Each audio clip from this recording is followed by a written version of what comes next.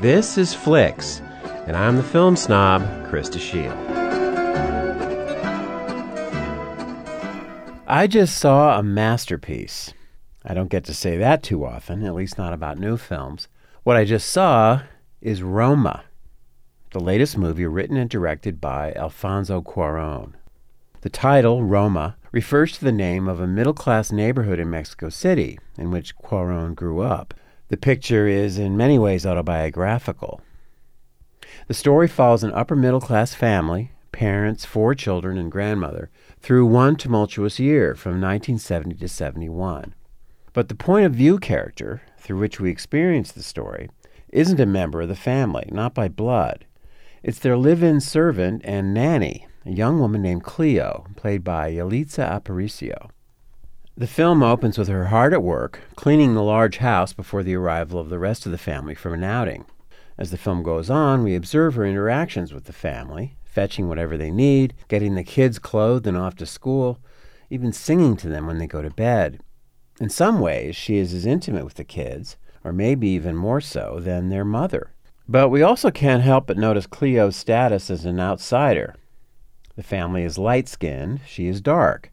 She speaks Spanish like them, but being ethnically indigenous, we also hear her talking with her friend, the cook Adela, who also lives there, in an Indian dialect. And of course, there's the difference in class between affluent and working poor. For the most part, she is treated affectionately as a part of the family, even loved. At certain moments, however, the gulf will be revealed through insult, rebuke, or cruel and insensitive comments.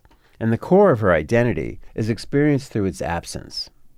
Her family, her village, her origins are only hinted at with occasional comments and asides. She had to leave all that, but she does have her own life, separate from her life as a servant, and one aspect involving a boyfriend ends up complicating things. I'm deliberately revealing as little as I can about the story because I don't want you to miss the subtle experience of revelation that is part of watching Roma. In fact, the style of the film presents the story in a way that evokes a strong sense of the moment rather than the usual one thing after another approach. In addition to writing and directing the film, Cuarón was his own cinematographer, and he employs a lot of wide shots, both in large interior spaces and outdoors, in which the camera tracks through the screen space inside of which the characters move, talk, and interact. The impression is of a vibrant, living reality, not the edited series of linear shots we're accustomed to. The movie is in black and white. The photography is incredibly beautiful, but in addition, the choice of black and white somehow creates the sense that you were really there in the past, in the early 70s, experiencing all this. There's no musical score. The only music you hear is what they call diegetic music, music that characters in the film hear on the radio or play on records and so forth. So on top of the brilliant, sophisticated visual style, you have a sound design that is completely naturalistic.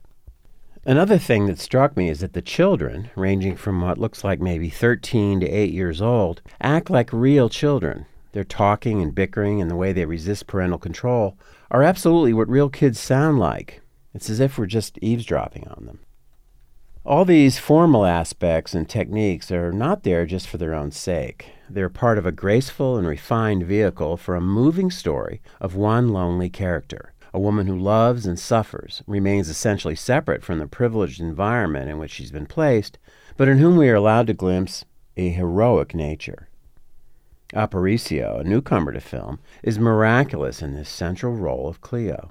The rest of the cast, many of whom are also new to the screen, is impeccable. Finally, the best way to see Roma is on the big screen. The staggering beauty of this picture is only fully realized in a theater. I urge you to watch it that way while you have the chance. I'm going back this week to see it again.